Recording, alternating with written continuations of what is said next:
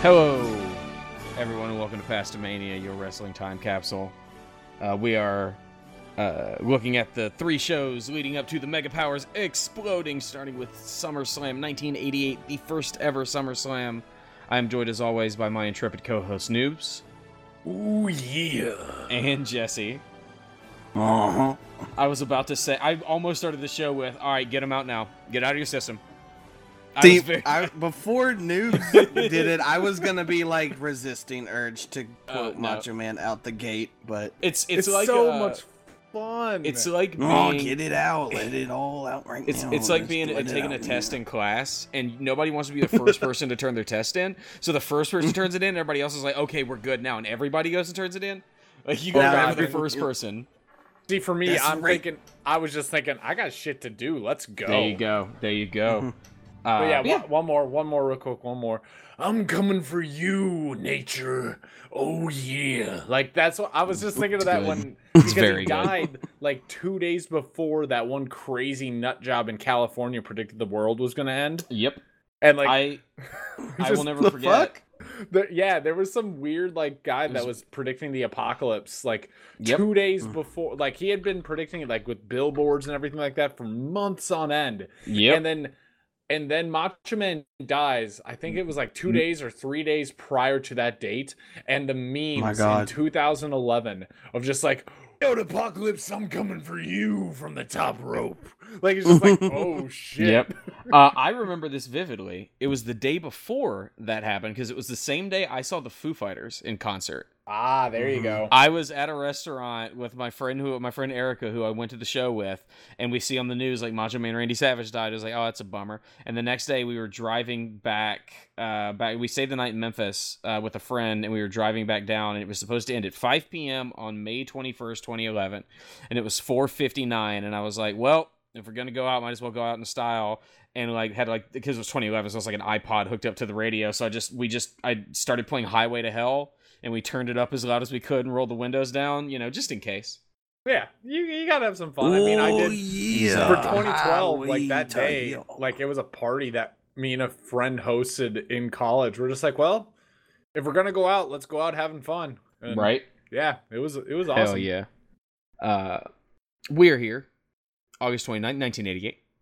The number one song is Monkey by George Michael. Oh Lord, we're gonna get this good shit. Gonna be like, oh shit, what's that? I watched a little bit of the video for this song because I'd never heard the song before, and listen, y'all, I understand the '80s were a different time, but how did you not know George Michael wasn't gay? Right? Like they didn't want to. That's fair. Look at Liberace. R.I.P. George Michael. Fucking wonderful artist. Man, the Rob Halford stuff is hilarious because it's like I love that metalheads like to pretend that they're accepting like, homophobic not metalheads looking around realizing they're in leather daddy BDSM gear. Yeah. Well, yeah, those guys, but also the other side where it's like, well, yeah, he was gay. Do you see what he was wearing? Yeah, but he can fucking sing, man. Right? That was the excuse. He can fucking sing though.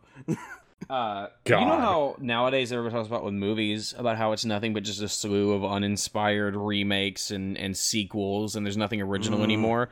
Well, the number one movie, August 29, 1988, was Nightmare on Elm Street 4: The Dream Master. There we go. Yes, thank you.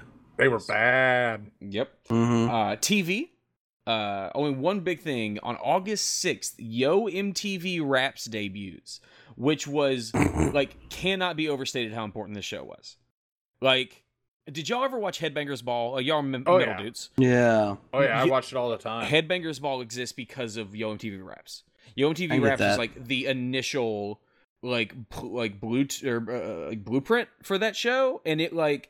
Yeah, I get you. It made rap music even bigger. Like, Yo MTV Raps is one of the most important shows ever aired. And I feel like it doesn't get really celebrated enough. It's a hugely important show. Not much in video games. The 80s were a weird time because there really aren't solid game release dates. You basically just... A game was out when you went to your local store and they had it. They've done Atari by now. Well... yeah. Calm down there. Those are some hot takes. Right? Those are notable release right after August, seeming on September 1st. Super Mario Brothers 2 is released in America. Shit, that's cool. Do y'all know the story behind Super Mario Brothers 2? I feel like you might know, so I don't know about you, Jesse. Yeah, the remapping of a completely different game, just calling it, So, Super Mario Brothers 2 was released in Japan, and it's weird to think about nowadays, but like then it was like, oh yeah, no, we released this. It was Super Mario Brothers 2, and it was stupid hard. It was ludicrously difficult. And the idea was, oh, you've mastered Super Mario Brothers, so here's a harder game for you. And a very Japanese concept, I have to say. And then they were like, we need to bring it to America, and they were like, oh, Americans can't play this. What are you talking about? And also they were like, listen, Gaijin gonna not do this good. But also they were like, but we've also like, we're recovering from this, like Nintendo single-handedly saved the video game industry. They were the video game crash in the 80s was huge, and they're very sensitive about that stuff. Highly recommend a book called Console Wars. It's a book about like when Sega was releasing the Genesis and like Sonic the Hedgehog and all that, and like really going up against Nintendo, because you learn about like Nintendo's crazy business practices where they were like, hey, like, okay, you're making this game, you're making Final Fantasy 1, cool. You want 700,000 cartridges? We'll give you 500,000. You can only publish 2 Console games War per year. Crazy. Yeah, well, even before that, it was like Nintendo was very strict on like, we're going to tell you how many cartridges you can have, which means how many games you can, how many copies you can produce. And if you're a publisher, you can only publish 2 games a year, which led to people like Konami starting up shell companies to be alternate publishers, because they were like, we're not letting that Atari shit happen again. And it was arguably unethical and illegal, but it did work. Yeah. And so they were like, we can't just release Super Mario Brothers 2, which is so similar to Super Mario Brothers 1. Americans won't buy it, and it's too soon, and it'll be like the video game crash, and it's just all hell is going to break loose. So they took a video game called Doki Doki Panic, which had nothing to do with Mario, slapped Mario, Peach, Mario, Peach, Toad, Luigi, and you played as them, and you yanked radishes out of the ground, and you threw them at enemies, and introduced Birdo. Where the fuck is Bowser? Not Bowser. It was a toad that had a crown on its head. Right. And then it was all a dream. It was all just a dream. It's before we get Super Mario Brothers 3. A fever dream. It's before we get Super Mario Brothers 3 that reveals the whole thing is just a play. Yep. Did you ever notice that, Jesse? 3 is so cool. Okay. Yeah, the opening makes it look like that. And so at the opening makes it look like that. There's a curtain that comes up, and if you look at the thing, all the like blocks and stuff you're jumping on looks like stage setting. Like it doesn't look. It looks like that's like it's kind of hanging there. When you reach the end of the stage and everything goes black, you're getting off stage. That's amazing. You're leaving the edge of the stage. Yeah. And you can go behind different panels and stuff like that. Like you're going behind the stage a little bit. Yeah. It's really fun. Yeah, Super Mario Bros. I remember when I was a kid and I would play at Super Mario Bros. 3 on like the Game Boy Advance, and that one world where everything is just giant. I thought that was Y'all have no idea how hard it is for me to just open up my Switch and start playing it right now, because they just released it for SNES Classic. Like, did I have no idea how tough it is right now. Noobs, I'm pretty sure I didn't tell you, but Adam, I can't remember if I told you at all. I have to look up the guy because I want to give him credit, but there's this, like, I guess just fan art guy on Twitter. He did a cover, just an entire poster of the Super Mario Brothers movie, but in the style of Don Bluth. Oh, that's cool. Okay. It's fucking amazing. It's on my phone screensaver right now. I'm into that. So good. I have to find that guy, but it looks like a fucking Don Bluth movie, and the way he drew everybody is amazing. Nice. But yeah, and then they ended up releasing the real Super Mario Brothers 2 as a part of Super Mario All-Stars, which was the all-in-one package on the Super Nintendo, and it was released as Super Mario Brothers: The Lost Levels. Okay, the guy's name is at Cosperry, Kosperry, Cosmo Columbo Perry. He does Columbo art too, stuff like that. But he's very like Don Bluthian, and I'm about to send you guys the. I've seen people say that they should remake Columbo with Mark Ruffalo as Columbo, and I'm here for that. Nice. Okay, I sent you guys the cover art, and it's fucking one of the greatest things I've seen in months. Oh, that is rad. I've seen that. Yes. It's so good. Very. And he does a bunch Don of stuff. Bluth. He has fucking he redid the entire cast of Seinfeld as furries, and it's really funny. Oh hell yeah. Yeah, but the best thing is Bowser has a Rockadoodle-Doo evil bad guy pompadour Elvis thing going on. It's glorious. Straight out of It's so Rockadoodle. fucking amazing. God. But yeah, all right. I suppose we should get to the wrestling. At the world's most famous arena, Madison Square Garden, in front of 20,000 people, with around 400,000 folks watching at home, it is the first ever SummerSlam. Gorilla Monsoon starts us off by introducing the show, and we get this weird, jerky frame rate, pseudo slow motion intro going over a lot of the competitors on the card. That was weird. So weird. Like, it made me Miss want to throw up. Elizabeth just looks like she's like confused as fuck. Like she's just like, where am I? It seemed like an opening for a fucking arcade game. Yeah, it looked like something that was on the cutting room floor of Cool World. Oh god, wasn't most of Cool World on the cutting room? Gorilla Monsoon and superstar Billy Graham are on commentary, and I can't believe Billy Graham is the Step 1 Pokemon evolution of what eventually becomes Scott Steiner. Yeah, right? And I want to say this now, when I'm hearing him on commentary, I have to remind Dusty myself Rhodes. that it's not Dusty. Thank you. He sounds so much like Dusty. Yeah. Yeah, just the lisp isn't as strong, but everything else, it's just, brother, you got to get in there sometimes. Yeah, fuck it like a monkey. Yeah. I mean, I hated him on commentary. I wouldn't go so far as to say I liked him. I kind of zoned him out after a certain point. The only problem I have is almost... A few of the quotes, though, was just like, oh, boy. Oh, yeah. Almost every stop. single match, he basically talks about going back to the locker room and the showers and murdering people, basically. Yeah, you're right. If it was me, I'd take them back to the showers, you know what I'm saying? Find them in the locker room. Find them in the locker room. Find them in the locker room. Every match. Isn't that what we call that old Bruiser Brody? Like, there's one quote... The Bill DeMott technique. There's one quote... I'm not just going to interrupt Adam during the match because it's the Heart Foundation versus the BDSM guys. Yes. He says, and when they're done, they're gonna go home. They're gonna go outside, and then they go do damage to that girl. It's like, what girl? I missed that one.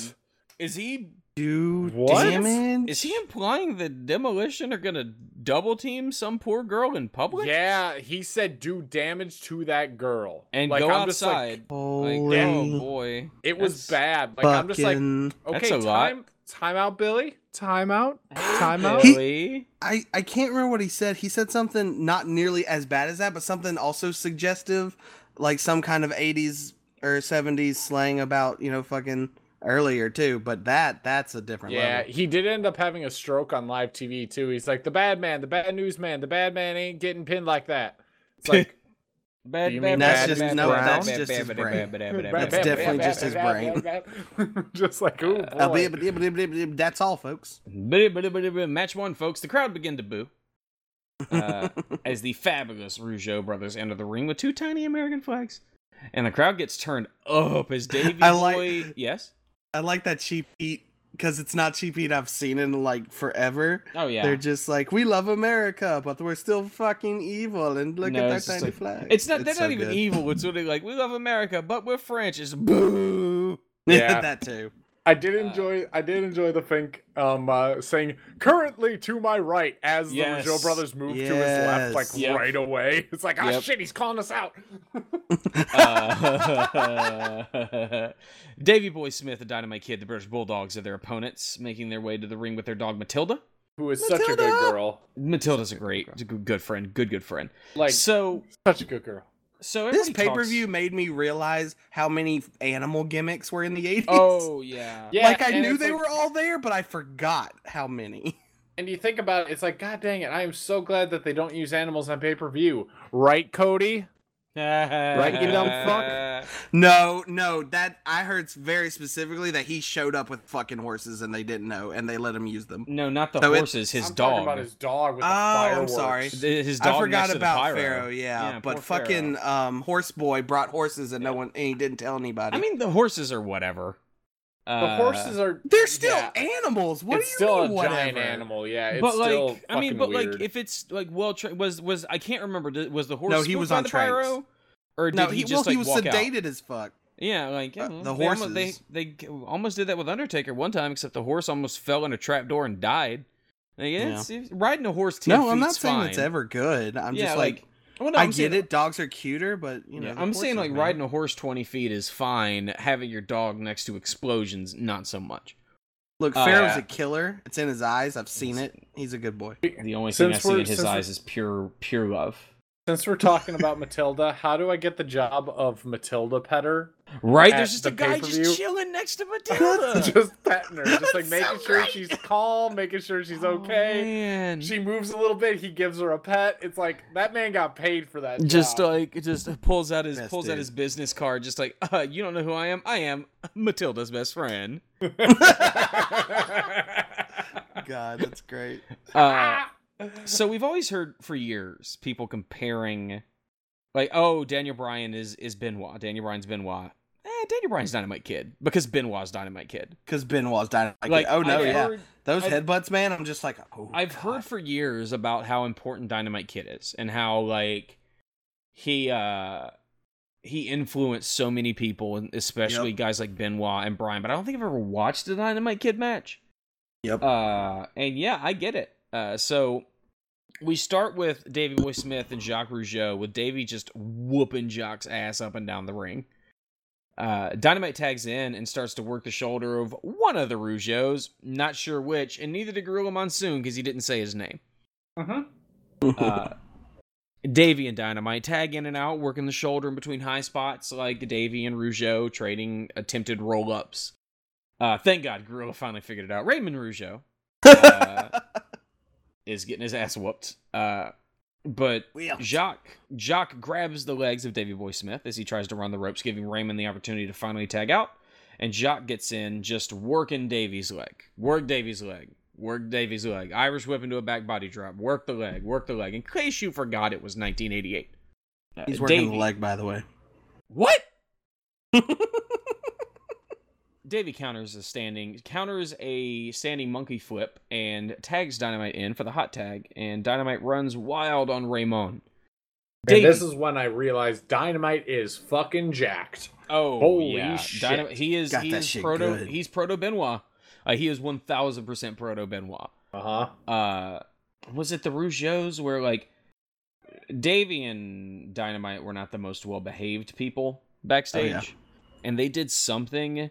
And it ended up with one of the Rougeaus walking up to Davey Boy Smith with a roll of quarters in his hand and punching him in the face and knocking out Dynamite Kid punching Dynamite Kid in the face and knocking out like 3 of his teeth. Yeah.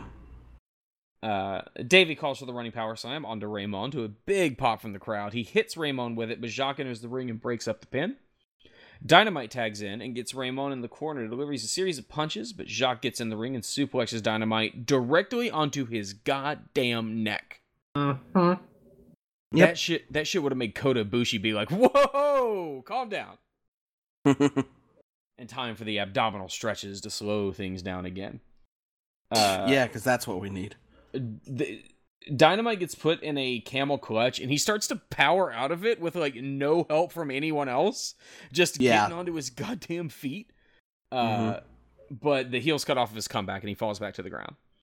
Dynamite continues to get worked over, but he finally gets some more life and makes the tag, but the ref doesn't see it, so the ref pushes Davey out of the ring until Dynamite can fight out again and get another tag in. We see that spot, I think, in every tag match on this card. Oh, yeah. Davey attempts to run wild, but Jacques cuts off his drop kick, but then Davey gets Jacques into a gorilla press position and drops him, crotching him on the rope. Then, as he makes the pin, Raymond runs in the ring, but Davey rolls off of Jacques, causing Raymond to elbow drop Jacques into the throat, which is pretty good. Then the ref pushes back Raymond as Davey lifts Dynamite up in a gorilla press position and just yeets him into a headbutt onto Jacques. Fucking right. With Dynamite delivering the headbutt, he makes the cover, but the bell rings as this match has resulted in a 20-minute time limit draw. The two teams jawjack in the ring, the Rougeaus sucker punch the Bulldogs, and both teams run to the back. So, what I just described does not sound particularly exciting for a 20-minute time limit draw match, but this was like a really good match. I have a note that says, "What a fucking barn burner!" Like, I love it, especially for this day and age. Like the crowd was, man. Can we go back to 80s crowds? This crowd they were horny for this one, y'all. Yeah, please. No signs, no phones, like holding up trying to record it when they don't know what horny means, but they are definitely horny. But like, and even apart from that, just like no smarks, no people trying to get themselves over, just folks that are there who believe everything they see and are just fucking wrestling. Yeah, wrestling. Right. But yeah, these guys are fucking wrestling. The British Bulldogs, like, so. I think Conrad Thompson asked about it one time on his show about when are the British Bulldogs going to get in the Hall of Fame, and he posits that it's going to happen whenever Davey dies. Because Vince doesn't want a guy in a wheelchair on the stage. You mean Dynamite? Or sorry, Davey's Dynamite. already dead. Sorry, Dynamite. Because Dynamite's in rough shape. But they 100% deserve it. Goddamn, these guys. What a great match. The Rougeaus are solid. Just a sign of where wrestling would go in the next couple decades. What do you think, Jesse? Yeah, I loved it. Maybe second favorite match of the card. Except I really hate the ending for how long that match went.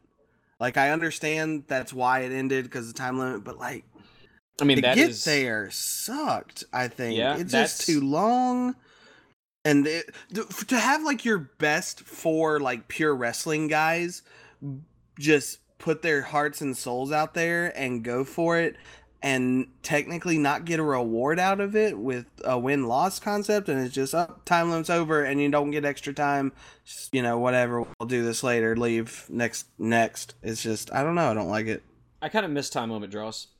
Like I feel like time limit draws have been replaced with shitty 50-50 booking. Like it's a way to get both people over without anybody taking a pin. I guess, yeah. Like it's not. You shouldn't do them all the time. Right. But, like, this match made both of these teams look like absolute fucking superstars.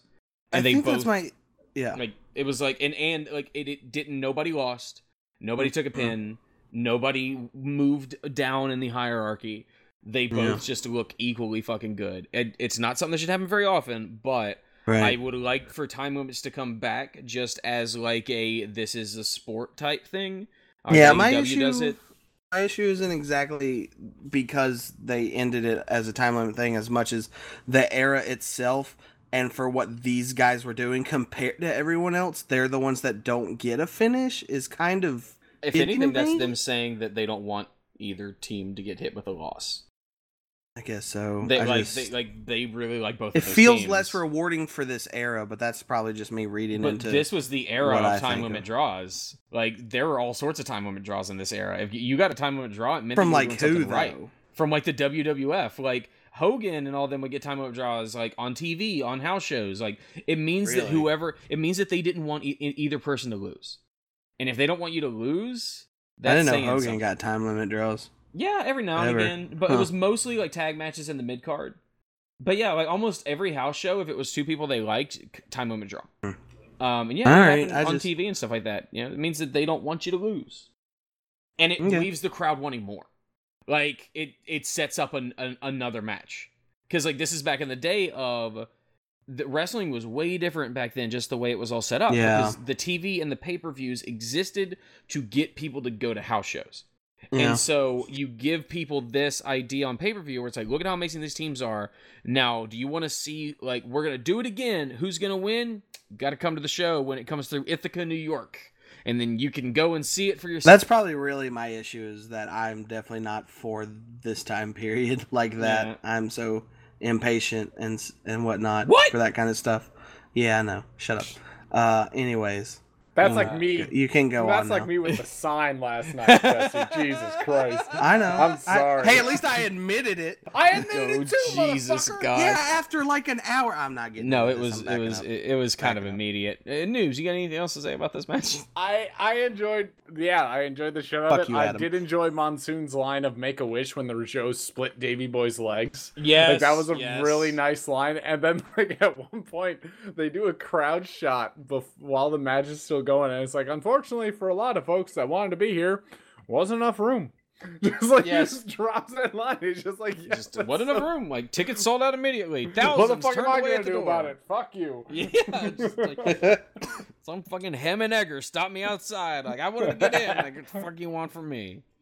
I stretched him, broke him in half. Now there's two people to fit. God damn it. God. He sprouted forth from both ends like a goddamn earthworm. It's the craziest thing.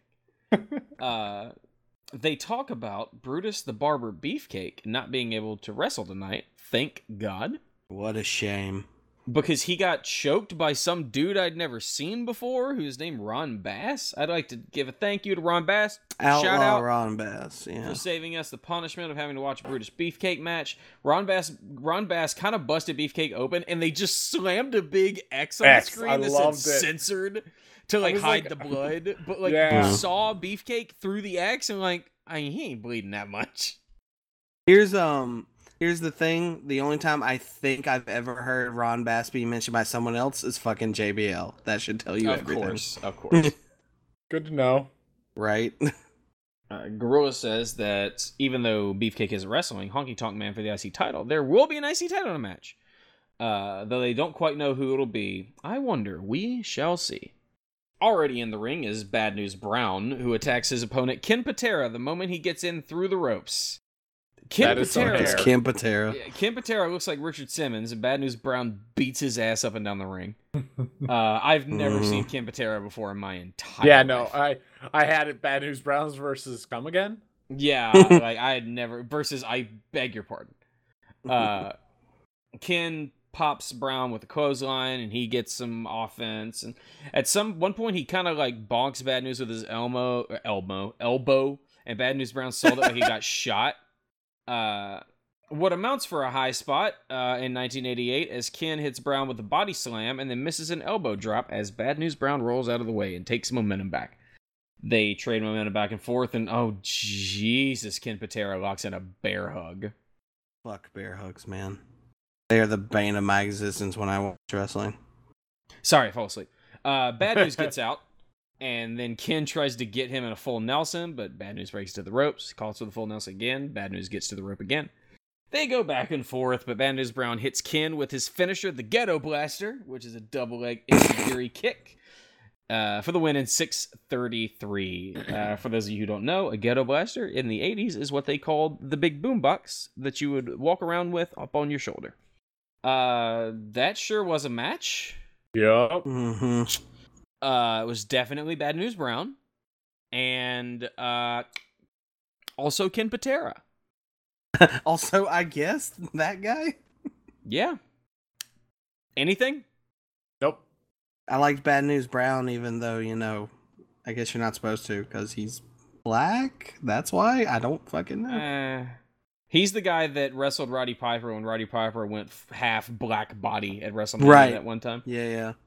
All I could really think of is how they were describing and putting Bad News Brown. I was like, oh, he's the evil junkyard dog. That's all y'all got. You just got two of them. 100. Fuck me. Honestly, that's 100% what he is. Yeah, I know. It's fucked up. Oh, man, though. Here's that good shit. We go to the back, and we get a full-on crazy cocaine Mega Powers 80s promo. As Hogan and Savage just, oh my god. Macho Man doesn't have a neck in this promo. His traps are so... Oh. When I watched this promo, I realized, how did Vince McMahon not go to jail for steroids? Because if you look at Macho Man at WrestleMania 3 against Steamboat, and then here... Right? He's a different person. Yeah, You're the it's champ. like you Eddie Guerrero back in 04. It's just and Balloon? 100%. Oh, yeah. Fuck yeah. They talk about their secret weapon, who is Miss Elizabeth, and then we are back to the ring. No, wait, it just they sounded like they were constipated the entire time. That's just Macho it's Man. The steroids, brother. But Hulk I don't have a neck, so I don't looking have for a dookie cords. somewhere too. It was. Oh yeah. It was, and then Elizabeth's just like, hi. I assume cocaine makes you constipated. Cocaine's hell of a drug, yeah. I'm done. It is time to go back to the ring.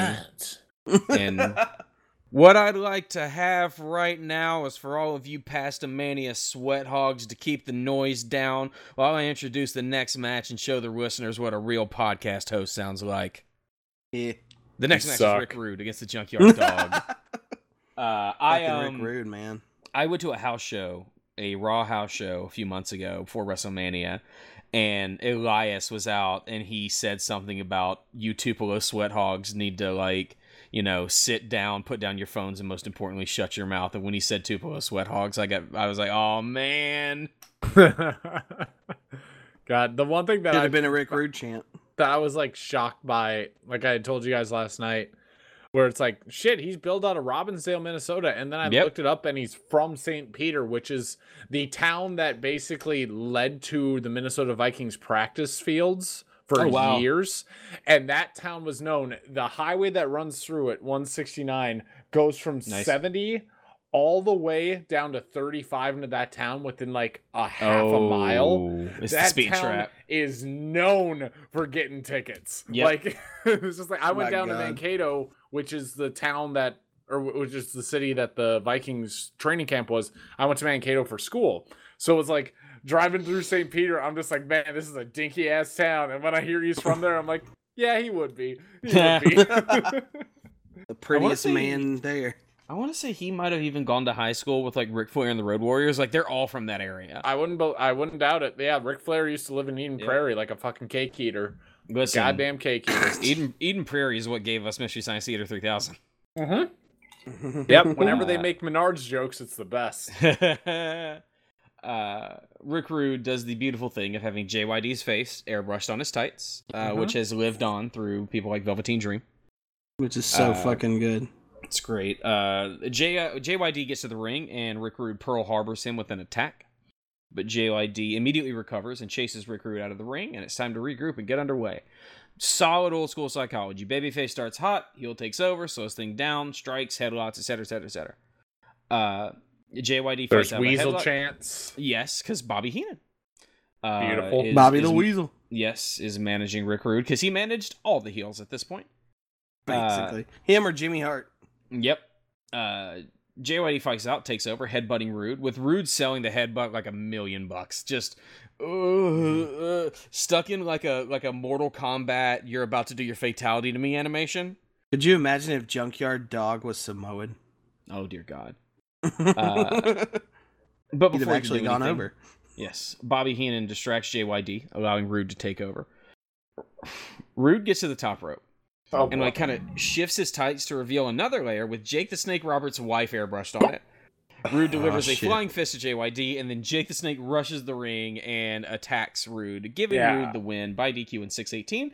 I had forgotten that this was during that feud, because I remember when I saw JYD's face, I was like, man, I remember Rick Rude having Jake Roberts' wife's face airbrushed on his tights a few times. Did not realize that this was in that era. So when he did that, I marked out.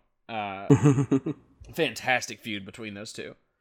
Good match, like solid. JYD, like there's a book by David Shoemaker, who wrote for Wrestling for Grantland for a long time, works at the Ringer now, called Squared Circle: Life and Death in Professional Wrestling. And it's basically him he wrote a column for Deadspin back in the day called like Dead Wrestler of the Day.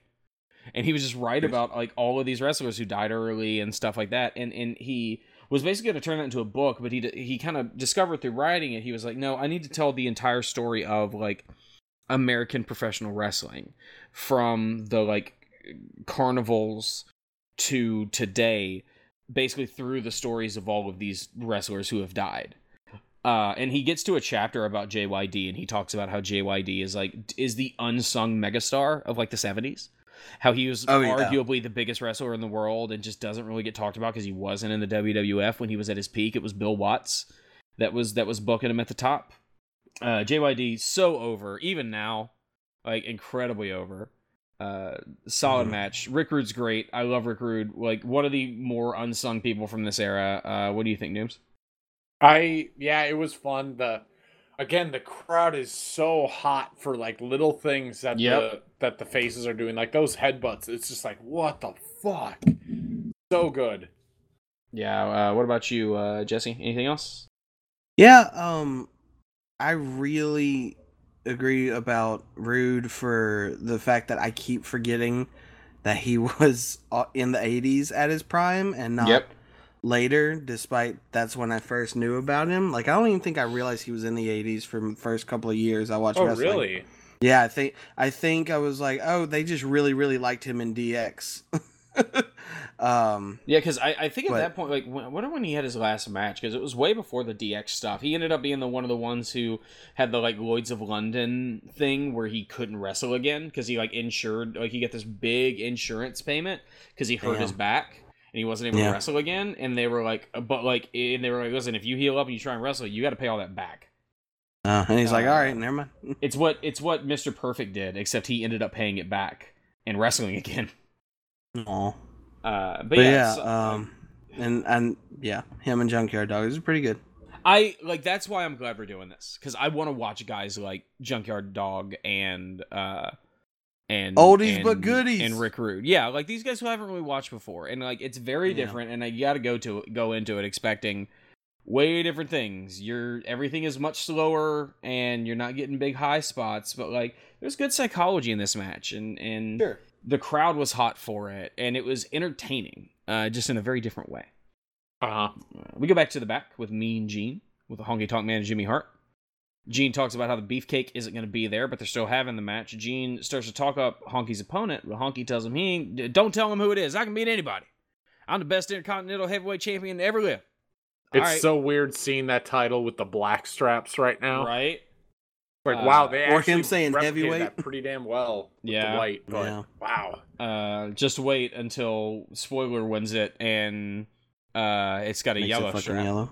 Yeah. Oh my god. Yep. Already in the ring for their next match are Nikolai Volkov and Boris Zukov with their manager Slick, the Bolsheviks being managed by a pimp, as Nikolai Volkov sings the Russian national anthem. There's a whole lot that just happened in that sentence. Fucking Slick, man.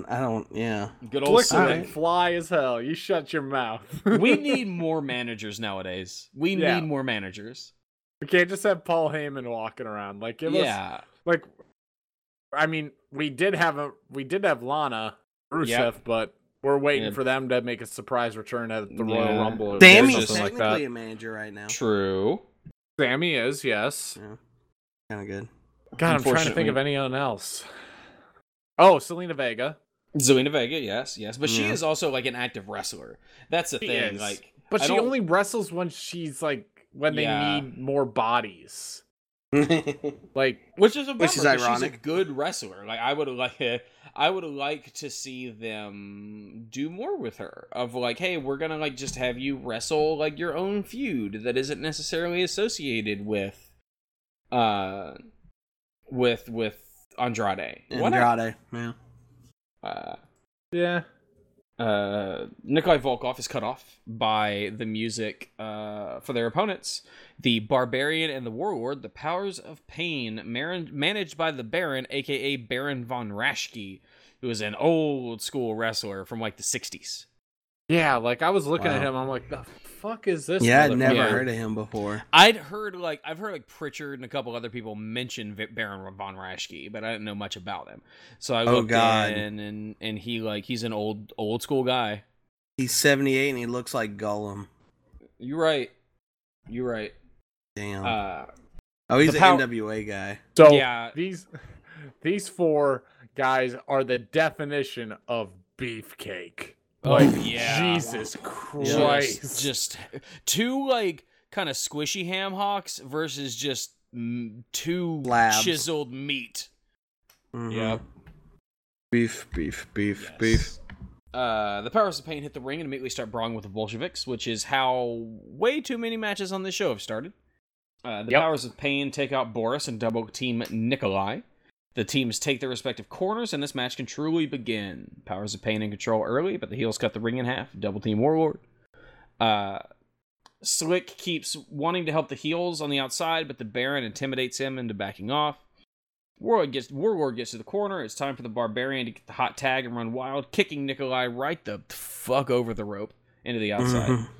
And then great double team. Powers of Pain hit Boris with a double flying shoulder tackle, then a scoop slam and a flying headbutt onto Boris for the win in 5:27. Got the Powers of Pain over. Just a standard, tag team psychology. It was what it was. What do y'all think? Yeah. Sorry, I'm so sorry. Yeah, no, it's just a good match. It was an okay. I mean, not good. It was just an okay match. It got over the people it needed to get over. It filled its purpose. Yep. What about you, Jesse? Yeah, it was fine. I just wanted to see about these guys, and I think the most interesting thing that immediately pointed out is the Barbarian has 7 children. Jesus God. Right? That's a lot. Yeah, like That's a lot. Warlord and Barbarian are these like completely unsung early early Hulkamania era, early pay-per-view era WWF guys. Like they were on like Warlord, Barbarian, and Hercules were on something like the first like 7 to 10 WWF pay-per-views from WrestleMania 1 on in a row. They just kept managed, like they were just always there. And they never get talked about. It's wild. Except to me that, Warlord for when he held the record for shortest entry in Royal Rumble until Santino Marella took it. Until Bushwhacker Luke took it. Then Santino took it. Really? Yeah. No, I think.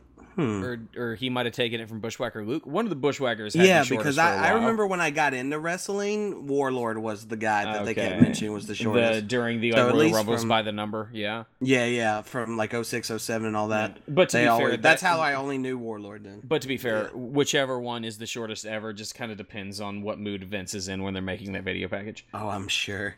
But yeah, got the right folks over. How are the Bushwhackers in the Hall of Fame and not the Powers of Pain? Doesn't make any damn sense. Right. You guys, we've been doing the show for a while, and we have been friends for years, and I love you.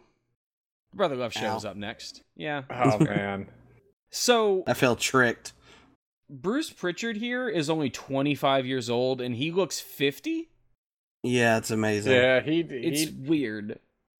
Amazing what red face William makeup Regal does. syndrome. You're right. So yeah, it's the Brother Love Show. Because sure, that's what you kind of had during these days. This is not the last Brother Love Show we're gonna get in this arc. Oh boy. Pritchard introduces his guest, Hacksaw Jim Duggan. He calls him Brother Dugan, which is hilarious. Which is great. Dugan. Standard Brother Love segment says that he doesn't think Hacksaw is filled with love because he carries a weapon in the form of a 2x4.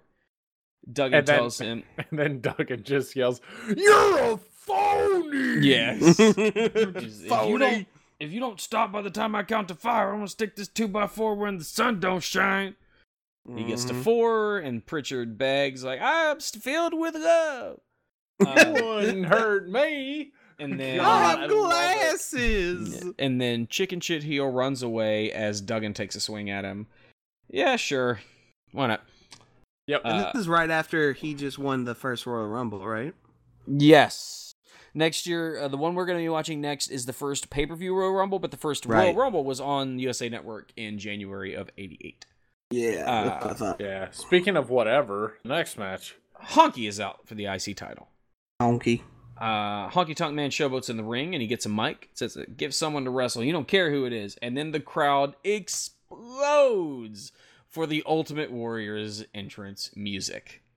Warrior, it's such a good theme. I love Warrior's theme. Warrior runs to the ring, dodges an attack from Honky, power slam, shoulder tackle, clothesline, splash. 1, 2, 3. Ultimate Warrior ends Honky Tonk Man's. This was the record-breaking longest IC title reign in history. Beats it in 31 seconds. Yeah. I think it was great. I kind of think it was great. Don't tell me I don't put nobody over. Like, apart from the fact that Ultimate Warrior like kind of sucks, like I think this is like kind of really genius booking. You take a guy that people are high on, that the crowd likes, and you put him over better than anyone's ever been put over, ending this incredible reign. Like, oh yeah, like absolutely, 100%. Let's go. What do y'all think? What do you think, Noobs? It was a thing. Yeah, that's all I have to really say.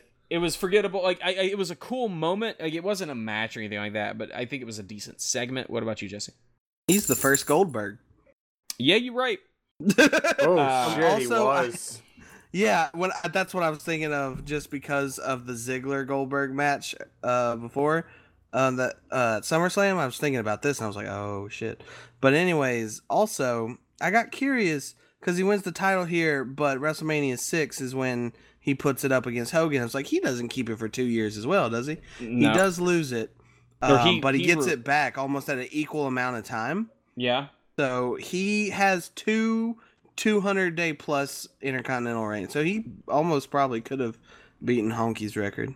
Yeah, but also like he didn't even lose it; he relinquishes it. No, Really he lost now? to somebody and then he got it back. Do you care for spoilers? Or After well, actually, no, because no. he You're loses right. it at Mania You're right. 5. So we'll talk. Yeah. You're right. I forgot about that. And Right, then he that's what holds I'm it saying. for- It's like I was for really whatever shocked. reason I forgot that I was thinking WrestleMania 6 was the yeah. You're right. Yeah. No, 5 is next, but we'll see who he loses it to. Yeah. Then I had to check that my feed hadn't messed up because I guess they had an intermission. Oh, yeah. Because there was It's like right that SummerSlam intro again, and and Gorilla introduces the second half of the show, and Heenan runs out and just like shit talks like Hulk Hogan and Randy Savage. It was great. How Bobby Heenan's the best. Bobber. Time for the next match, and oh my god, it's The Rock, Don Morocco. Yeah, that bothered me so much. They kept calling him The Rock during the match. I was like, Yeah. Heenan still has a commentary mic after Morocco's entrance, and he just shit talks Billy Graham. It's great. Oh, it was so great. right. Out next is Morocco's opponent, Dino Bravo, with some French guy. Yep. Y'all looking His for sign literally says "America is not okay." Yep. Frenchie, his manager. Y'all looking for a 1988 Hoss match? Me neither. Whole bunch of arm drags and slams, and the French guy gets on the apron, and Morocco fights him off, and then Dino Bravo hits Don Morocco with a very ginger sidewalk slam and gets the win in 5:28. It was surprising that it like there's another match coming up here where it's like, oh, it okay. Yep. Like, But the other one that ends that way is supposed to, because that's Yeah. how those matches always end. Yeah. This one, Yep. You summed Sean- it up my stuff, yeah. Yep. Sean Mooney is in the back with America's sweetheart, Jesse Ventura. Hey, it's the guy my parents voted for governor for some fucking reason. I'm gonna give It was you a the good money idea that's at the in sur- time. I'm gonna Yes. give you the money that's in surplus in this great state, and everything's gonna be fine. Nope, we went bankrupt for a few years, Jesse. Thank you. What do you mean we can't afford to pay teachers? It's a government conspiracy. Oh, shit, but I'm the government. Oh Go to Mexico.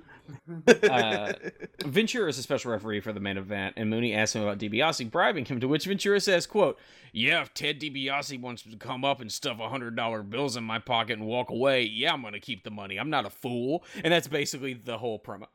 I kind of agree with him, though. Yeah, 100%. I wasn't expecting that silence. No, you're good. 100%. Like, yeah, me too. I was trying to come up with something that's like, yeah, my parents expected it too, and look what fucking happened. That's pretty good.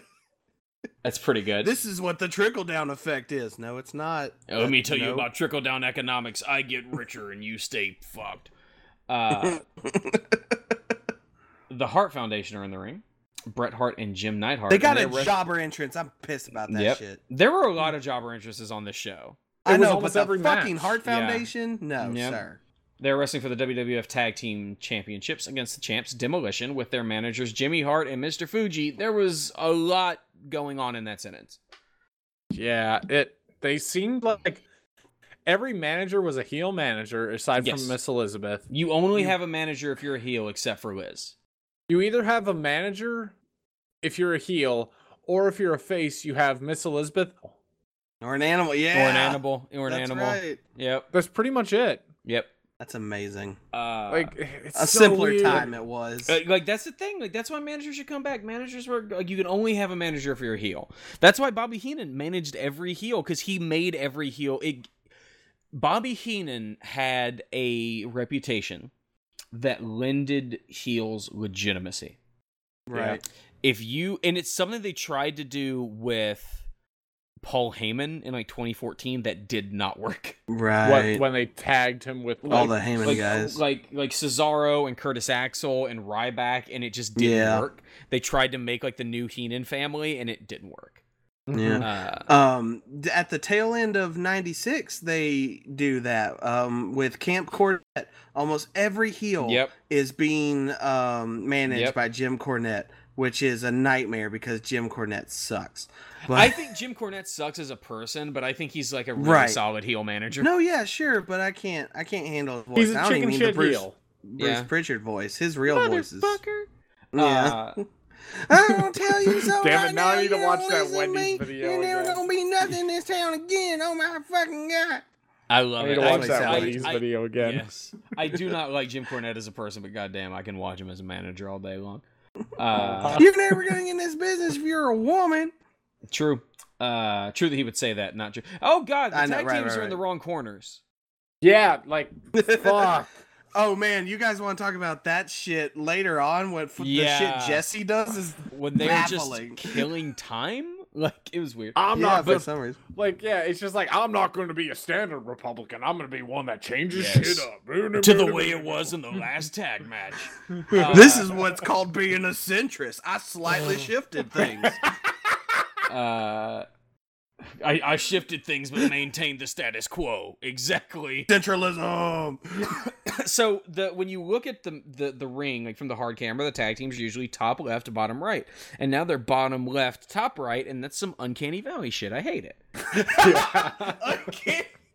That's so good. I don't like it. You're in the wrong spot. You job entrance these motherfuckers and put them in the wrong corner. Right? I hate it. Man, we all knew that Bret Hart's one of the best wrestlers of all time, but in this era, it is so much more obvious. Just him hitting Axe with a couple of arm drags was a breath of fresh air. Yeah. Mm-hmm. It's almost like he invented these moves, almost. Right? Just the idea that no one else is doing them except Bret, it almost feels like he made them. I really need to see that lost video where he made that guy look like people think that he was the good wrestler. You should watch that special on the WWE Network. It's very good. Yeah, oh man. Anvil gets in a scuffle on the outside with Jimmy Hart as Demolition works over Bret, getting his arm tied up in the rope, which looks just incredibly uncomfortable. Like outside of kayfabe, like, oh god, I don't like that at all. Those ropes, how like spongy, how like springy they were and stuff like that. It's like no wonder Mankind like was comfortable with them, like doing that head wrap thing. Yeah. And then all of a sudden, oh no, they're too tight. What? Yep. It's like well, also it's important to remember that with the ropes in the WWE, they're ropes, whereas a lot of other places they are like cable wrapped in tape. Yeah. WWE is one of the only places, at least back then, and I think today still, that use real ropes. Because real ropes just are expensive in there behind the buckles. Yep. Demolition work over Bret's shoulder for a while, and Bret gets to the corner to make the hot tag, but the ref doesn't see it once again. But Bret takes out Smash, and he gets to the corner to tag an Anvil, who runs wild, taking out Axe and Smash, standing tall after he clears the ring to a huge pop. Like, oh my god, that crowd was fantastic. Such a good crowd. Cool spot is Anvil goes over to the rope and Bret yanks it to make it look like he like slingshots Anvil to the outside so he like lands on Smash. I like that a lot. The two teams brawl as Mr. Fuji gets on the ropes and Anvil attacks Fuji, distracting the ref, allowing Jimmy Hart to give his megaphone to Demolition Axe, who hits Bret over the head with it, allowing Smash to get the pin, and Demolition retain their titles in 10:49. This is kind of like prototypical tag team wrestling. Like, this is tag team wrestling storytelling. It is everything you want out of a tag team match. They cut the ring in half. They work over a specific body part. They tell a story. They work psychology. Like, it is not anything special today, but like everything that we know today came from like these matches, and that's one of the reasons why this stuff is so fascinating to me. What do you think, Jesse? I don't even know, except just happy to see OG Heart Foundation for a minute. Yeah, being like in the heart of '97 right now with like Evil Bret and shit, and Neidhart. Apparently, backstage wise, Neidhart is so fucking bonkers that he is almost like Psycho Sid, but more controllable. where he does some shit, they got to let him go for a month or two, and then he comes back, and he does some shit, and he comes Stu back. Hart and calls does him some up. shit. It's like, I got the big bastard. You gotta take the Rhino. He's a good kid. To help him out. Yeah. That's also a thing I've been doing. I listen to the Something Wrestle after each pay-per-view that they have. So I just watched the that's cool. Mania 97, not Mania, SummerSlam 97, which is really fucking good except for like 2 matches. But yeah, Brett's so good. And like I get to appreciate him far more now instead of just watching like the 3 or 4 big matches that everyone talks about watching. I'm just being really good. Maybe low-key homophobic how much he talks shit about Shawn Michaels acting girly, but you know. Yeah. Welcome to the 80s and 90s. Right, yeah. But like have you never had to like feign a grandparents' conversation at the dinner table during a family reunion? Like, shit, here they go. No, yeah, for sure. I also want to take this moment to appreciate all the hard work Mr. Fuji does, despite the fact that he's Mr. Fuji. Yep. I'm sure, I really appreciate just people and wrestlers of any minority who are given a blatantly racist gimmick and do their fucking best to make it. That's why I was telling you the other day that I'm excited for Kai and Tai, because I know those guys are going to work their asses off to make it as fun as it is clearly racist, and you know, do their goddamnedest. And I always liked Fuji for that, because you forget that it's white people making him do this shit because he's so into it, and he always has been, no matter who they put him with. It just reminds me. It only exists because they couldn't keep LOD, so fuck them, whatever. Pretty much. Yeah, Demolition is there because they lost the Road Warriors. Because they lost Road Warriors. Yep. It just reminds me of was it the Edge and Christian show? It's like, this episode brought to you by Mr. Fuji's Racist Salt. It was a different time. Yeah. It's so good. What do you think, Oops? It's called Unami, by the way, but yeah, it just absolutely solid. Just good. Just a good match. It's unbelievable. Like, Demolition are solid. Like, Demolition. Yeah, they know what they're supposed to do. They like, have they shit play those locked. parts so well. Yeah. It's. I mean, I would argue. No, I wouldn't. I take it back. I was gonna compare them. I was gonna compare them to the Dudley Boys, but I think Dudley Boys are a bit better. I agree. It makes me think of or the fact that Demolition would become they would lose Demolition Axe, and he would be replaced by Demolition Crush. Yeah. Crush Bra. And then they'd break up the team. Crush would get repackaged as Shaka Bra Crush, Kona Crush. And Barry Darso, Demolition Smash, would get repackaged as the Repo Man. Yep. And then, because I'm stuck in 97 for a little bit, he gets Shaka Bra Crush gets repackaged again in This Was a Real Life Shoot We're Turning Into a Work. He was in house arrest. Now he's a criminal Crush, who is the first white guy in Nation and Domination. And then that's right. they create the god-awful DOA, Disciples of Apocalypse, which is a bunch of faceless fucking biker dudes, including Lee something. Brian Lee, who was Fake Taker. Oh, huh, yeah. Oh, yeah, Fake right. Taker is in DOA. He is in DOA. And the Harris brothers, who were Nazis. Who I know the name, but not like anything else because they, yeah. Anyways. That's like faction warfare, like Survivor Series 97 with all of the, like, Los Boricuas and DOA and the Nation, Man, I'm ready for Montreal, man. Yep. Mean Gene is in the back with Honky Tonk Man, who's talking with a collection of heels. He says that it's his belt, and he's going to get it back because he's best all the time. I just turned into Jamie Noble there for a sec. Oh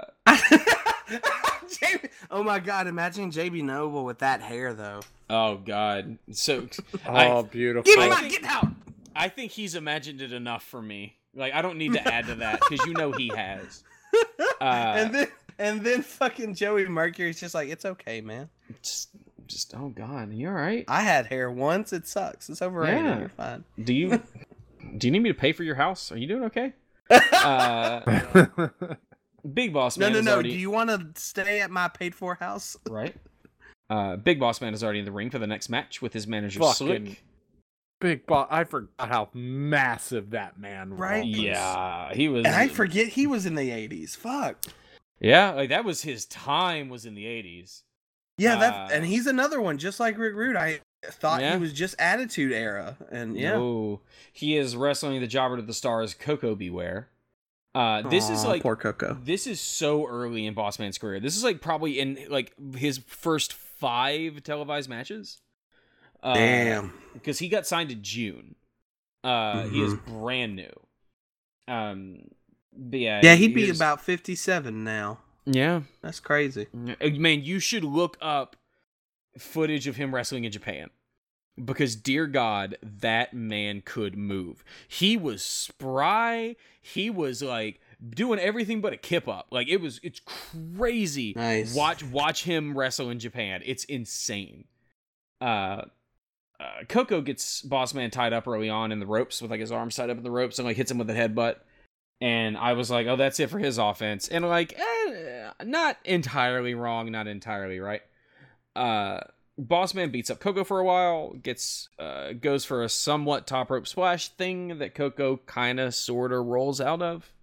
Then he leaps at Koko, but Koko dodges, and Boss Man crotches himself on the ropes. Koko gets a few shots in at Boss Man and hits Boss Man with a missile drop kick to a pretty substantial pop.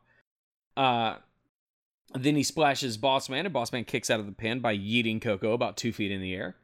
But it doesn't matter, as Boss Man catches Koko and hits him with a side slam that's not quite what the Boss Man slam would become for the win in 5:57.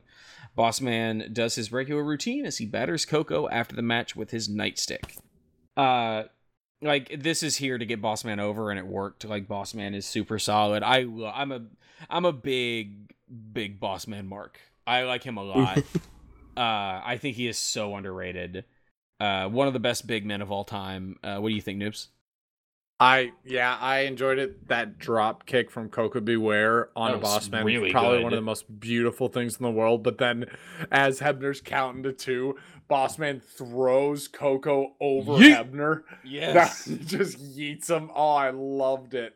I did not like though when Boss Man was on the top rope.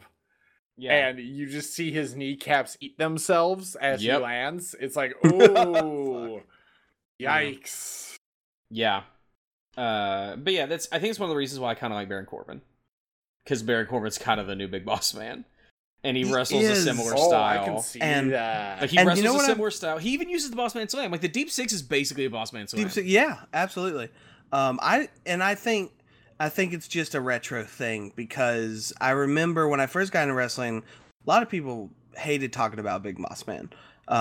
They don't, even when they did, they only talked about how bad his feuds were in the Attitude Era. But now I've seen the last couple of years on like wrestling Twitter, people are like, no heel had the balls like Big fucking Boss Man. He like destroyed a dude's funeral and fed a motherfucker his dog. Big Boss Man's amazing. Yeah. He destroyed a dude's funeral. Like, come on. Yeah, you can make it sound awesome when you say it like that, but the motherfucker... I mean, seeing Big Show on a casket getting dragged in a fucking funeral. It's like a Renaissance painting. Noobs, it's like a Renaissance painting. What's your point? But that's pretty good. Al Snow had a good dog. You like that pepper steak? God damn. I fed you your fucking dog. Come on, down to We're Cobb gonna have County, the worst Georgia. match in history, but the lead up was pretty good. God damn. Cobb County, Georgia. But yeah, like Big Boss Man's great. And like they were high on him because right after this, he kind of goes into a feud with Hogan. Like, he and Akeem team up to be the Twin Towers, and they futz around with the Mega Powers for a little while on like Superstars and house shows and stuff. Oh man, it'd be nice to see one of those matches. Right? But yeah, there's a picture I saw, because he and Hakeem were the Twin Towers, and I once saw a t-shirt, and it was Big Boss Man, Hakeem the African Dream, and underneath it just says "Never Forget." Oh God. Ooh. Oh God. Like, that's not terrible, but also you shouldn't do that. Like, I really want that shirt, but I understand that that's terrible of me. Hey, we go to the back. Like, and it's God, like it's an Ultimate smart, Warrior promo. but it's still, you know, It's like not a good reference, man. 0.01% of people will get it, and that's what makes it funny. It's not worth the level of hate. Those are the good jokes, though. Like, yeah. Like, I think it's clever. I think it's been long enough to where that's actually kind of a funny joke. Like, yeah, just that one. Like, that one's not so terrible. I'm gonna out myself for saying some not so good humoristic jokes when I'm in front of a lot of friends. Same. So we've all been there. So up in Toronto, a whole bunch of us were there for a fan event, and yes. we're on one of those trolley/bus things that are kind of like a light rail system that Toronto has. Yeah. And we're sitting in the back of it, me and like 5 other white people sitting in the back. And 2 of our friends, one of them you guys know, Shraver, and another guy, Blue, two black guys. Is that Blue Team? Yeah, Blue Team. Yeah, I know Blue Team. Yeah. So two amazing friends. Like Shraver, I want that motherfucker in my wedding. But it's like they're both standing, like holding onto the railing because there wasn't any more room, just by coincidence. And I just sit, and I'm sitting down, and I just go, "Hey, Shraver, Blue, you want these seats?" And like Blue and Shraver got it pretty much like within an instant, and everyone else didn't get it. Like, everyone else was like, "What? And Shraver's like, "You motherfucker." I'm afraid that I understand it, and also that I don't. The Rosa Parks, like, okay, they were on the bus, back of the bus. That's it. Like, Yep. I just dropped that line, and it was just one of those like. It was just one of those weird ones, like, Shraver's just like, "You motherfucker, of course I want that seat." And he just sits down. Jesus it's just like, Christ. Oh my God. Yes. Anyway, there's a Warrior segment. Yay. There's an Ultimate Warrior promo, and I thought... Talking about white privilege, the Warrior's here. Yes, I thought the coked out Hulk Hogan and Randy Savage promo was going to be the pinnacle. Nope. I can't even begin to describe this promo. The idea that this person was considered a hero to children. People loved him. Kids loved him. That's some damn good insight. It's like wild. Knowing what we know now, just push that aside. If you showed me this as a new character, as a kid, I'd be like, what's wrong with that man, Daddy? I'd run away screaming. Yeah, it's like, he's talking about spaceships. This motherfucker from space. Yeah, like that's the thing. Like this match, this promo ended with, "I'm not hard to find. I'll be on the next spaceship to parts unknown." But like this was back in the day when all it took was like, look at him. Yep. To be honest though, if I was like super into the He-Man cartoon at the same time, Warrior would be my guy. That's the thing. Like that's why him and Hogan were over with like kids, because like they looked like real life superheroes. And that's all it took. Hercules is already in the ring for the next match as we see Jake the Snake Roberts for the second time tonight. As Speaking he of heads to the steroids, ring. we have Hercules. Yes. Oh Holy God. shit. Yeah. Hercules is roided the fuck out. I looked up Hercules and this is crazy. So, Big Boss Man died in 2004 of a heart attack. Hercules died in 2004 of heart disease. Oh damn. They both died the same year. It's crazy. Oh, that's wild. Yeah. Talking about Jake the Snake, I was talking to my dad the other day. He was like, "Yeah, we got he's like a safety administrator with the school district here," and he was like, "Yeah, we got a new like maintenance guy at one of the elementary schools." I said, "Really?" He said, "Yeah, he's an older guy. He like didn't really need the job, but keeps him working, keeps his hands busy, and fixing light bulbs and shit." I was like, "Yeah." He goes, "You would love to meet him. You'd love to talk to him." I said, "Why?" He goes, "We were talking, just shooting the breeze," and he starts telling me about how he was like in the 70s and 80s, he was a referee for like Memphis Wrestling, and like he reffed like Jerry Lawler, Jake the Snake, Honky Tonk Man, all that stuff. He worked as a wrestler. Yeah, I was like, holy crap. He's like, yeah, he was just talking about, yeah, we go up to the Mid-South Coliseum and I'd work the main event with, Lawler and Jake Roberts and stuff like that. I can imagine you handing this dude light bulbs as he's talking about stuff. Oh, absolutely. Yeah, no, yeah, just so, yeah, it looks like you need to replace the ballast. So tell me about Andy Kaufman. Hercules, a great little bit of heel heat as Hercules is like, "Hey, get that fucking snake out of the ring." And when Jake goes over to do so, Hercules Pearl Harbors him and attacks him and starts the match. I love that you are using the Pearl Harbor. Listen, I've been using Pearl Harbor since the show started. It's so good. He said it a good bit. Use it like 5 times tonight. Listen, that's what happens when A, every match starts with a Pearl Harbor, and B, you listen to Gorilla Monsoon. It was the 80s. It was a different time. Yes. But, like, I have all the way back to our TNA episodes, I've been using the phrase Pearl Harbor. It's one of my favorite wrestling phrases, and it's all Monsoon. It's so good. Yeah. Cool moment when Hercules, like, flurry of punches at Jake, and Jake, like, fucking Neo, like, blocks every single one of them. Yeah, and Jake looks so fucking good here. Jake is amazing. And then one of the most bonker spots, like, oh my god, gets Hercules in a headlock.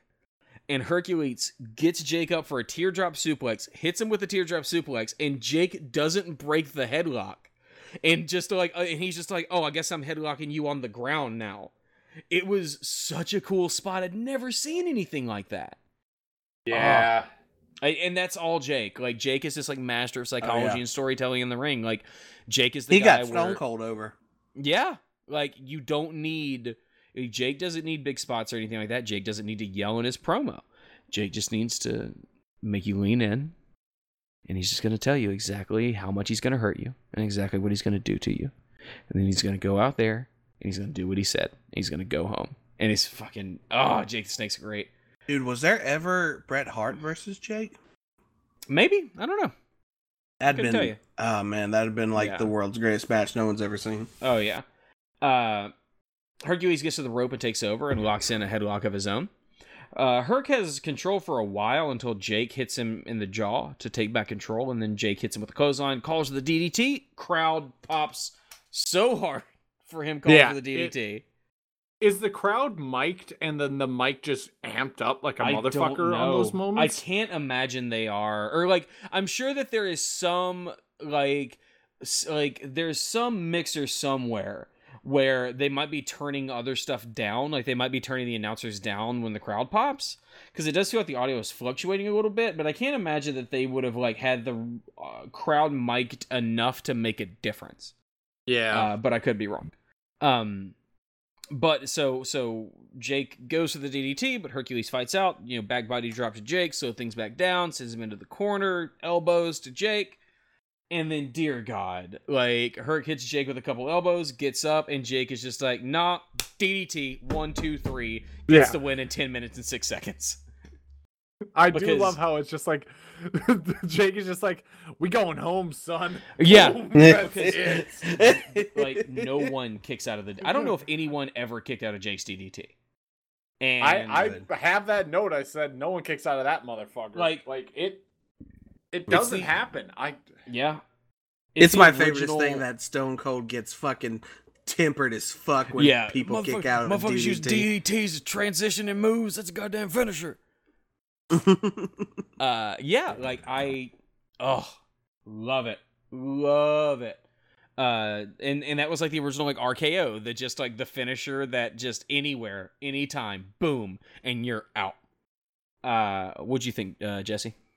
Yeah, I love Jake. When he's on fire and he's right there, he's just good. Yes. He's just damn good. I guess I should give kudos to Hercules. I never thought much about him, just like they don't talk about him a lot. I don't know super much what he's done, if he ever like won a title or anything, but I guess Jake didn't either. But Jake just had that look and that style. Yeah, like Jake didn't need one. Really good. Yeah. What about you, Noobs? I enjoyed it just for like the tease of that DDT. Like, you could tell they were just working it and continuing to work it. And I just looked it up online. Like, I'm looking to see if anybody ever kicked out of it. And I got onto there's a Wikipedia of the DDT. Just the wrestling move. It is. Yeah, because there's like a list of them all, right? It is verbose. But like, my favorite thing is, rumors abound as to what the letters DDT supposedly stood for, including Damien's Death Trap, Damien's Death Touch, Damien's Dinner Time. Yep. Drape Drop Takedown, Drop Downtown, and Death Drop Technique. When asked in an interview what the DDT meant, Jake once famously replied, "The end." Yes. Yeah, That's my baby. favorite. Fuck yes. It's one of my I've read that. Oh, I love it. I love it. Oh, the end. Yep. Yep. Just, that's it. It's over. Like, that's all. Like, what does DDT means? It means your ass isn't gonna get up. It means I wonder, is there a single move with more variants than the DDT? I don't know. Maybe. suplex? Maybe. Oh Maybe. yeah, there's I'm a billion curious. suplexes. Yeah, there's a billion DDTs according to this list. Damn. Yeah, there's 30 of them, and then there's the inverted face lock variants. Yes. So there's at least 40 or so. And it's wild to think that like the move didn't exist until Jake.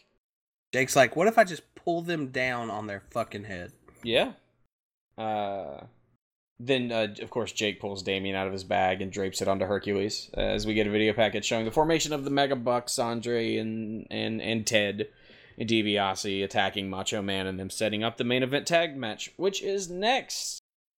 Jesse Ventura's up first, and then Fink introduces. Yeah. And what kind of referee outfit is that? Fucking Easy Rider, man. Excuse me, his jacket is spangly. That's a fucking Easy Rider shit. You're right. That is Midlife Crisis. The outfit. Yep. Which is like all of Jesse Ventura. You're right. Fink introduces Ted DiBiase, Andre the Giant, Bobby Heenan, and Virgil. It bummed me out that we didn't get to hear Ted DiBiase's theme, because his theme song's great. Oh, they just walk out.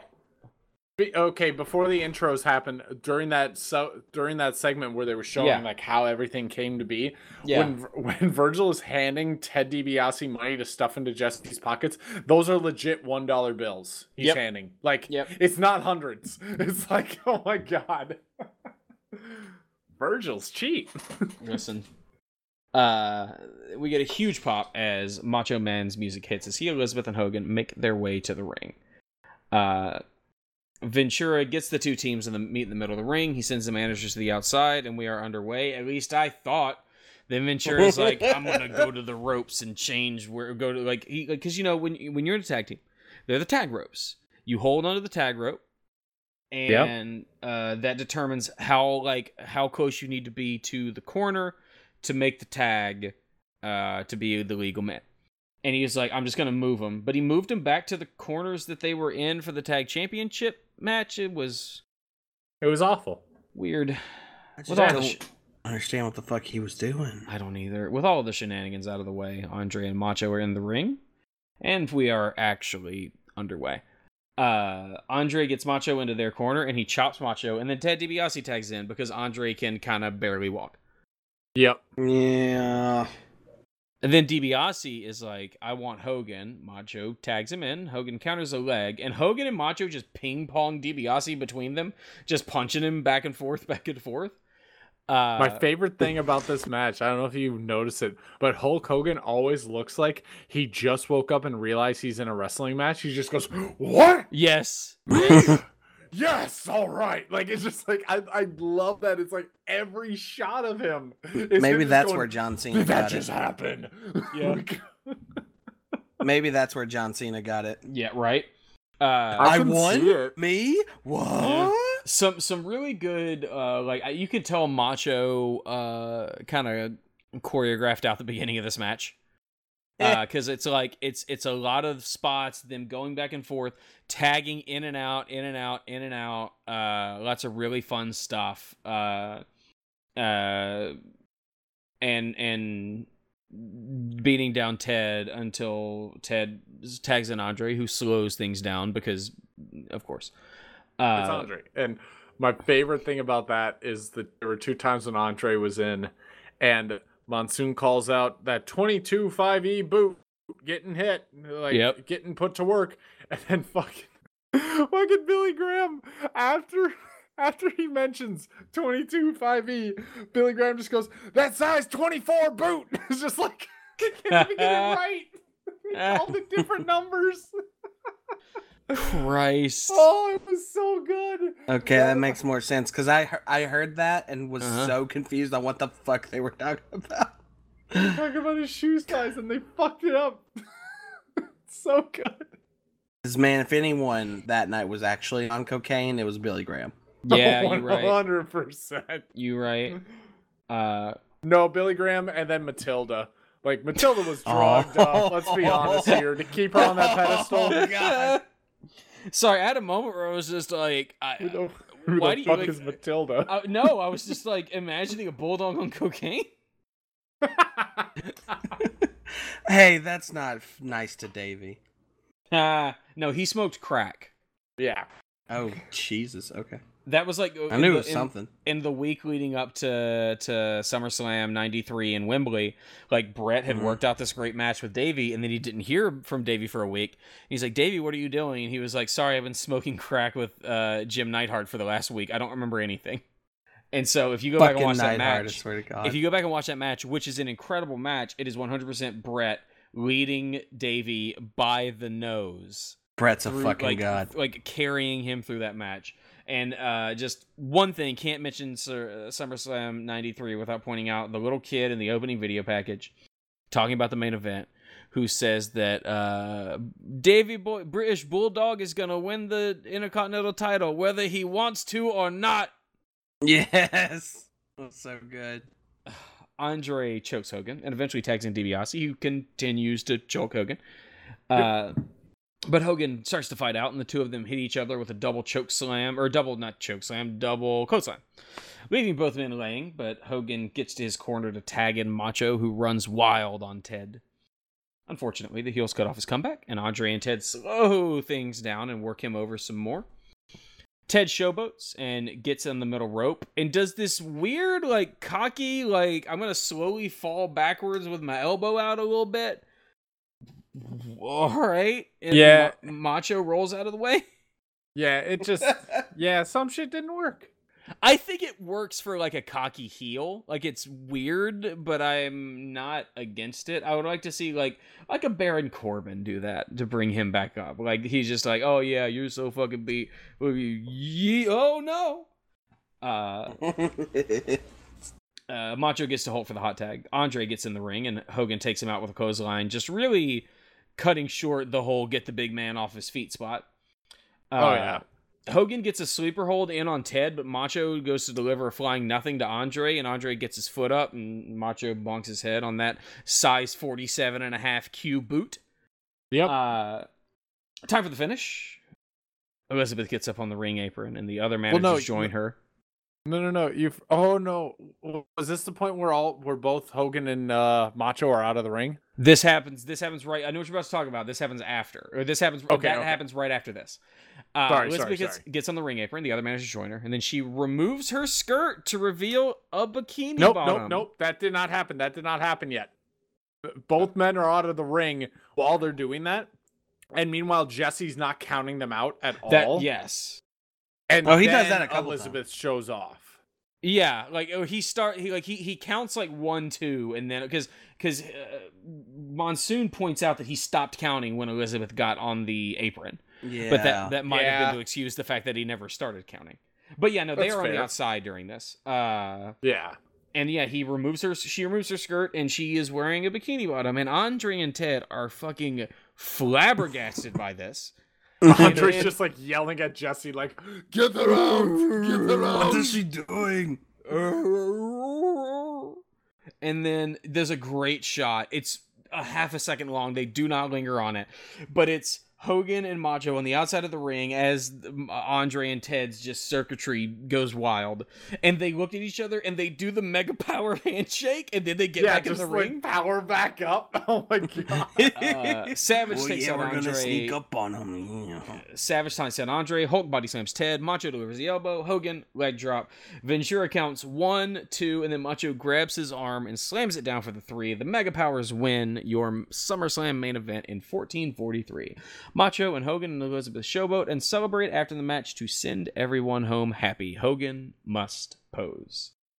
With Elizabeth, which was super. There's a beautiful moment where Hogan's just like hugging her and holding her up, and all of a sudden you see Macho like put his arms out and like Elizabeth runs up to him to like give him a hug, and you can just see the camera's not showing it, but you can just see Macho just glaring daggers into Hogan. Like, did you just steal my crack?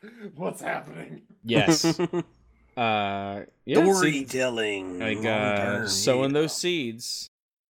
And then I've always wondered while they were posing, like I've never seen the song end. And like in this one, they just start it right over again. Yep. Like I'm just like, yeah, okay, makes sense. Like nowadays, it would be on a loop. There's a giant loop.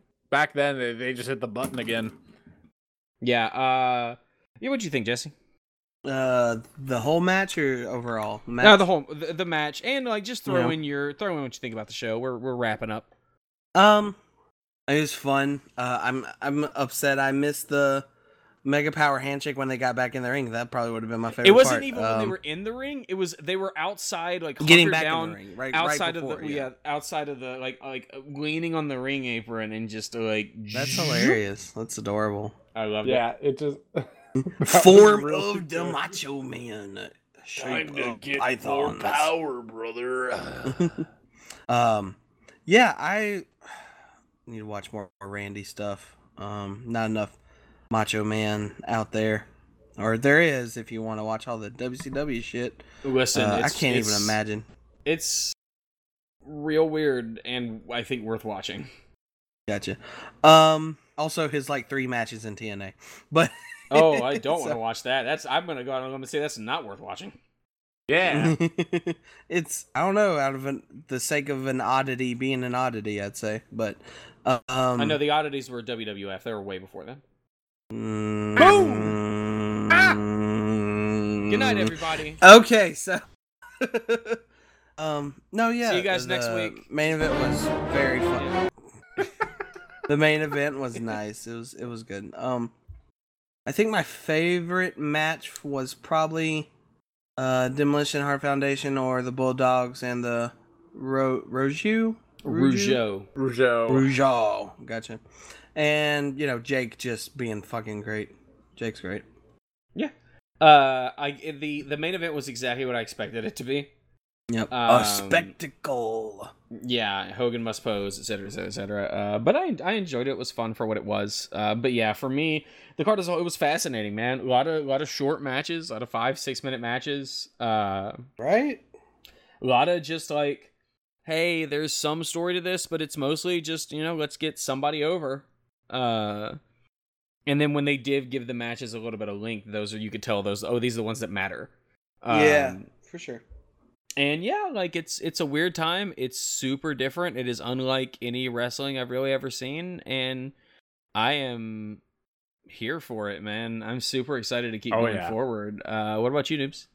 The match, it is what it was. I did enjoy the moment where Savage has Elizabeth up on his shoulder, and then Hogan asks for the Mega Powers handshake again, and Elizabeth kind of has a moment of like, please don't. Yeah. I'm up here. Like, I know how much room you guys need for this shot. Yep.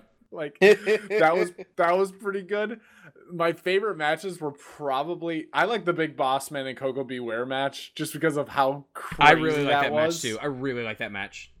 And yeah, and then just seeing Ravishing Rick Rude and Junkyard Dog, that was fun that match too. was pretty good too.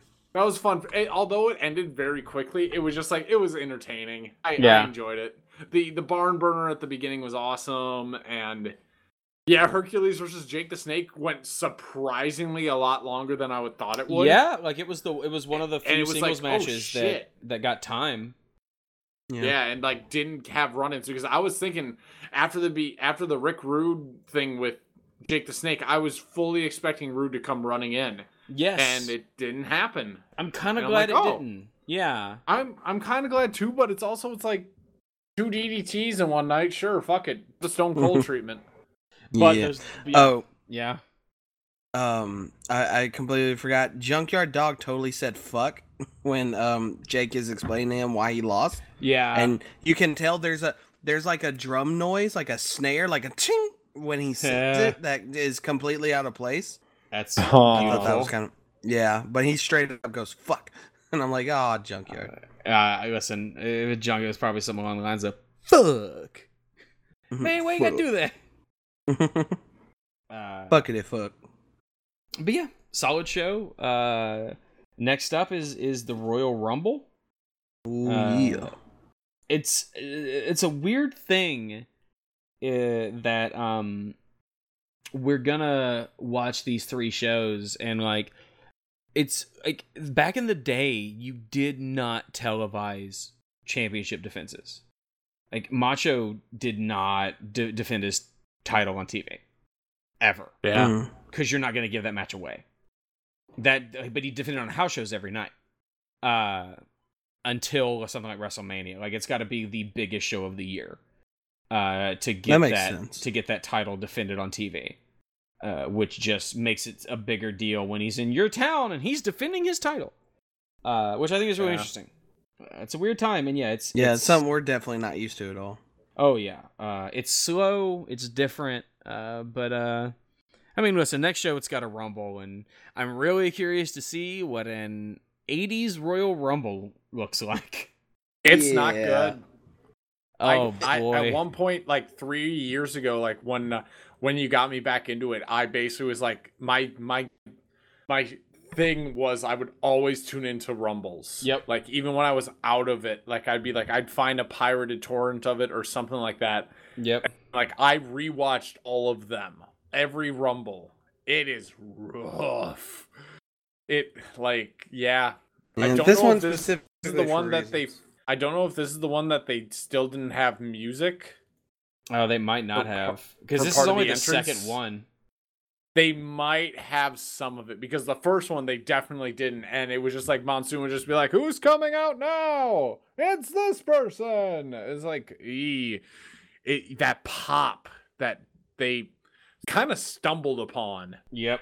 For the Rumble, like Yep. It doesn't show up until a little bit later, but god dang. I do It's love fun. that little Monsoon thing after every match. When it was time for Fink to announce the winners, he'd be like, "Oh my God, Jake the Snake won, but let's hear it from the officials." Like I really liked that. Let's go to the official word. Yeah, let's hear the official word. Like, gotta be. It's so like it's a seriousness and puts some emphasis on it. It's just it's so good. Yes, Monsoon loved his job. He really did, and he was real fucking good at it. Hey, he dies in like I want to say 99, and he was on TV till like 98. His last on-screen appearance, I believe, wasn't it a Mania? It was WrestleMania 15, I think. Like, yeah, he's in the crowd, like, or he was like a judge for like the Brawl for All Butterbean match. God, I can't. Speaking fuck, of, I have to watch wrecks. Brawl for All. Fuck. Oh yeah, you do. You gotta watch that shit. Yep. Yeah, it's gonna. Oh man, I'm excited for '98. That's gonna be a fucking nightmare. But yeah, he stopped being the commentator at WrestleMania 9. He became president in '97. Yep. Yeah. His final appearance on WWF television before his death was one of the 3 judges for a Brawl for All contest between Bart Gunn and Butterbean. But like the camera didn't linger on him for very long because he looked not great. But he was old. But he got such a pop. Like the crowd was so happy to see him. So happy to see him. Mm-hmm. All right, we will be back next week with Royal Rumble 1989. Coming up on just past the 30th anniversary. Jesus, coming up on, man, I'm turning 30 in a month, and I'm not dealing with it well. Welcome. Goodbye. They already do. Oh my God.